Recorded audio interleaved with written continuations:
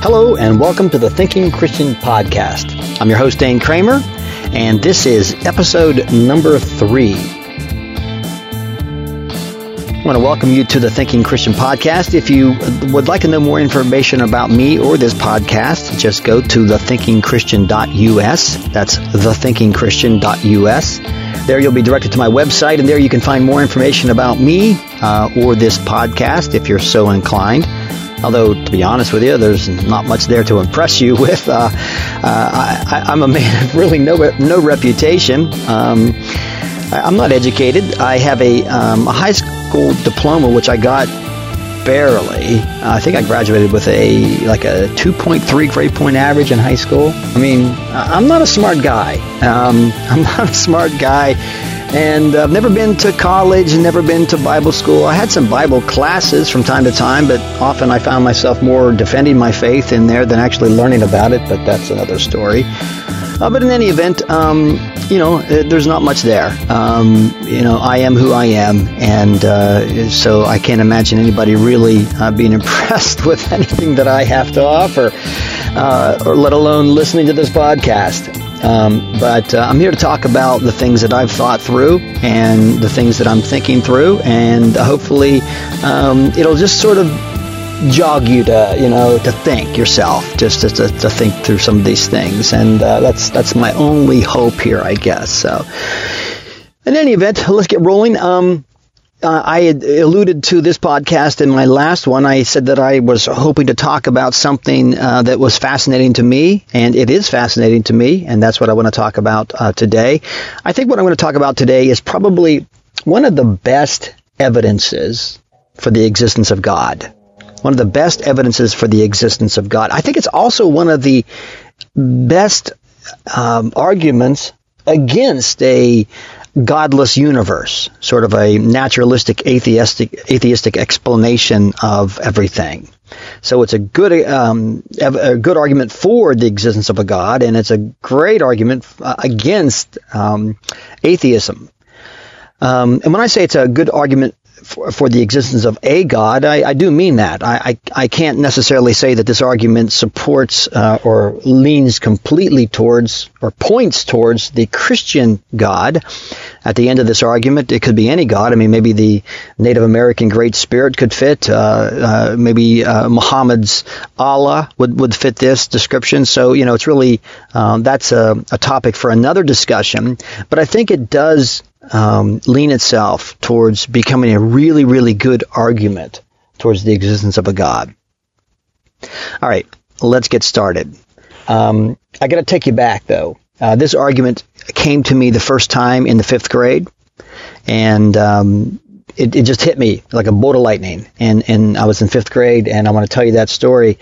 And the reason why I think that's important is because that's how intuitive this argument is. Now, again, I pointed out I'm not a bright guy. I'm not that smart. And yet this argument came to me, this 5th grader who's not that smart, in 5th grade.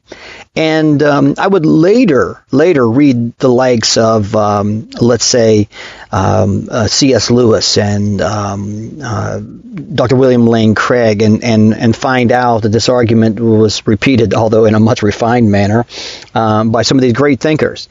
So, but the argument itself is, in its basic premise, just really kind of obvious, and that's what I want to talk about. All right, 5th grade, I was in science class, and my 5th grade teacher was introducing the class to the theory of evolution.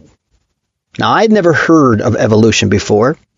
I had grown up in a Christian home, had gone to church, had read the Bible, and understood that the universe, all space, time, and matter had begun when God created it, and that human life was the result of God's very particular, very specific creation, that we were here by God's design, and He had bestowed upon us some specific characteristics that He didn't give the rest of creation, and that's what I had learned. That's what I believed to be true. And suddenly there I am in 5th grade listening to my science teacher tell a completely different story. That the universe and all that is in the universe began uncaused, just simply popped into existence without a cause, and that we, human life, are just really highly evolved species. I mean, we were just the recipient of a lot of accidents, very fortunate recipients of a series of accidents, mutations that helped us evolve a little higher than our cousins, the trees and the rocks and the animals, because we're all related in the evolutionary theory. So, I'm sitting there listening to this argument, and I'm thinking, okay, that's bogus. I mean, I never heard this before. It didn't make a bit of sense to me. And as I'm pondering it, I suddenly had this brainstorm. I knew how I could defeat my fifth grade teacher's argument. It was like brilliant. The light went off. I knew how I could do it. This was simple. I knew I could do it. And so to defeat his argument, I kind of envisioned this. Now, I didn't carry through, thank goodness, but this is what I was thinking, is I'll just stand up from my seat there in my class. I'll walk to the front of the room while the teacher is giving his lecture, and I'll sucker punch him. Without provocation, without kind of warning, without anything, notice. I'll just walk up to the teacher and just, punch him right in the gut as hard as I could. Now, of course, this would be followed by a series of events. In those days, we were paddled. I got paddled a few times. Not many, but I got paddled a few times in school. And so I'm sure I would have gotten paddled. I mean, maybe I would have got to the center of the teacher's or the principal's office. I wouldn't be surprised if I even was expelled from school. Who knows how far that would have gone. But, and I would have expected to be punished. And as I was being punished for sucker punching my teacher, and by the way, I'm not recommending you do this, okay? Don't go out and sucker punch anybody. I never did, and I'm not recommending. I'm just telling you this was what I was thinking about as a fifth grader. But as I was, being punished for sucker punching my teacher, I was going to ask the teacher, "Why are you punishing me?" And the teacher would invariably say, "Because what you did was wrong." And that's when I hold up my fifth grade finger and say, "Gotcha." When he says that what you did, sucker punching me, was wrong, I would say, "Gotcha." And again, this came to me as a fifth grader. I knew intuitively this was a great argument. Minus the sucker punching part, but it was a great argument. Because in the teacher's mind, the world had created accidentally. Human life was here accidentally. We are just more highly involved than, our cousins, the chimpanzees, and our distant relatives, the dogs, and so on and so forth. We were just fortunate to be mutated in our direction. And so in his viewpoint, in this materialistic viewpoint that he held, there can be no right or wrong. Now, he could accuse me of breaking school policy, which I would have done had I sucker punched him. He could have accused me of maybe breaking Pennsylvania criminal code, because he probably was.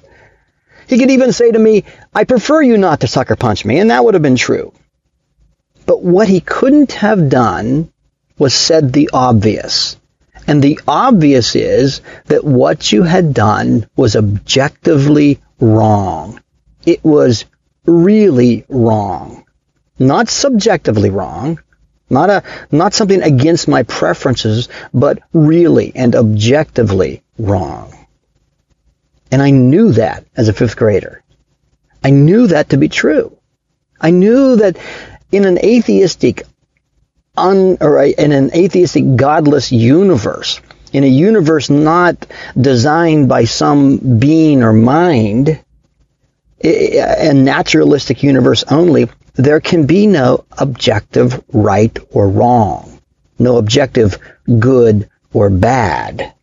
Why? Because nature doesn't produce that. When I say nature, I'm talking about a mindless force, a mindless, it's not even a force. I mean, accidents are not going to produce that. Now, there are forces that nature does produce, for example, like gravity and inertia and centrifugal force and things like that.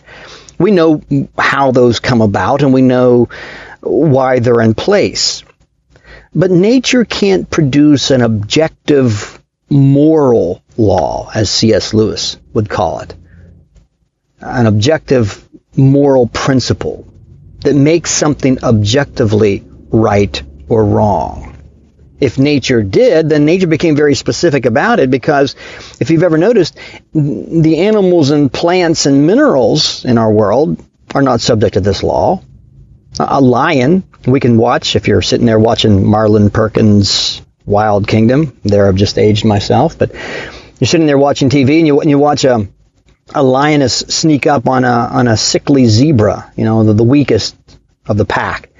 And it watches it for a long time. This is premeditation, and it jumps out of the thicket and it leaps on the zebra, pulls it down and kills it. We don't take that lion into custody and bring it into the court system and charge it with murder. Why? Because it hasn't committed a crime. It's killed the zebra, but it hasn't murdered the zebra. And we intuitively know this to be true. A plant can grow up and cause shade that kills another plant below it. But we don't say that plant has murdered the other plant. I mean, not in any seriousness. Because this law of morality doesn't affect plants and animals and minerals. But whoa, does it affect us? We know that it's there. We feel it. We can observe it. If you're ever offended by someone, if someone lies to you, if someone has betrayed you, if someone has treated you unfairly, if someone, while you were a young child, molested you, you know that what they've done was wrong. Wrong. Not just against some criminal code or some ethical principle, but what they did was truly and objectively wrong, irregardless of what they think about it, irregardless of what they feel about it, irregardless of how anybody feels about it. What they've done, and we know that to be true.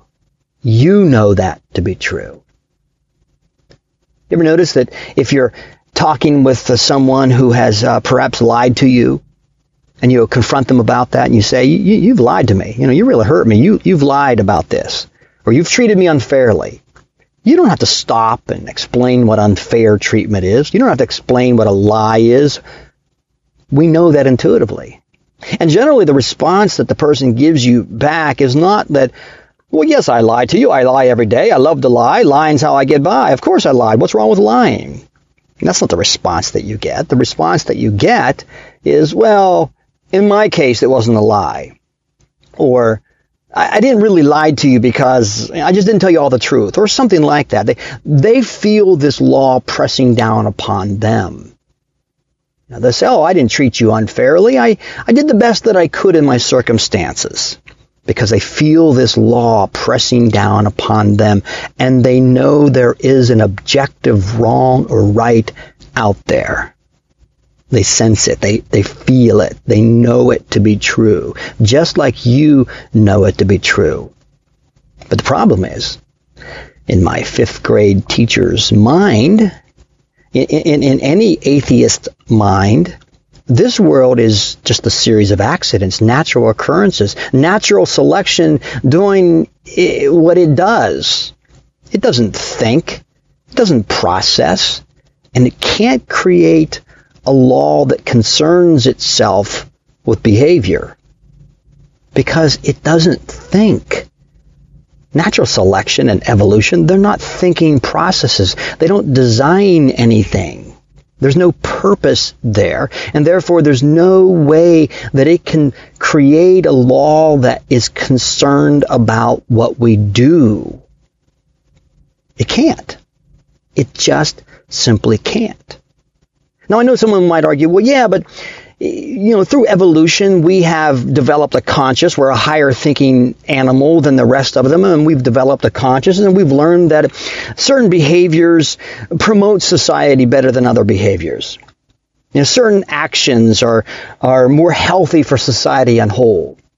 Well, I wouldn't argue that good actions do promote society, but the problem with that response is that still makes it relative or subjective. It doesn't make it objective. It's just saying that society has developed these rules of conduct, but they could change, right? We could develop newer rules of conduct. For example, when Hitler was in charge in Germany, and 2 million Jews were killed under him, the world stood up later and said, this was wrong. We don't care if your whole country said it was right. It was objectively wrong. And so evolution can't produce an objective rule. It might produce subjective ones, but I'm not talking about subjective rules. I'm talking about real, objective, right and wrong. Real good and bad. They exist. And intuitively, you know they exist. I know they exist. And if I could just show my 5th grade teacher, he would know that they exist. He would react as if they existed. There's an objective right and wrong. And this means that somewhere out in our universe, there must be a mind. There must be a thought process. There must be not a somewhat, but a someone who is concerned about the way we act and treat each other. And he's written this law, this code, this objective principle into our very beings, so that we know, so that we are without excuse. We know he's out there. This is Dane Kramer. You're listening to the Thinking Christian podcast. We're going to bring it to a close today. Something to think about, something just to kind of throw around. Feel free to leave a comment. Feel free to go to my website. If you dislike this, say I disliked it. If you can prove that moral values are not objective, then feel free to do that. But I believe this argument is as solid as when I thought of it in 5th grade. All right, well, that's enough for that for today. Hope to see you back next time. Please feel free to share this podcast on your social media platform. That would do me a big favor. I would really appreciate that. And I hope to see you back here next time.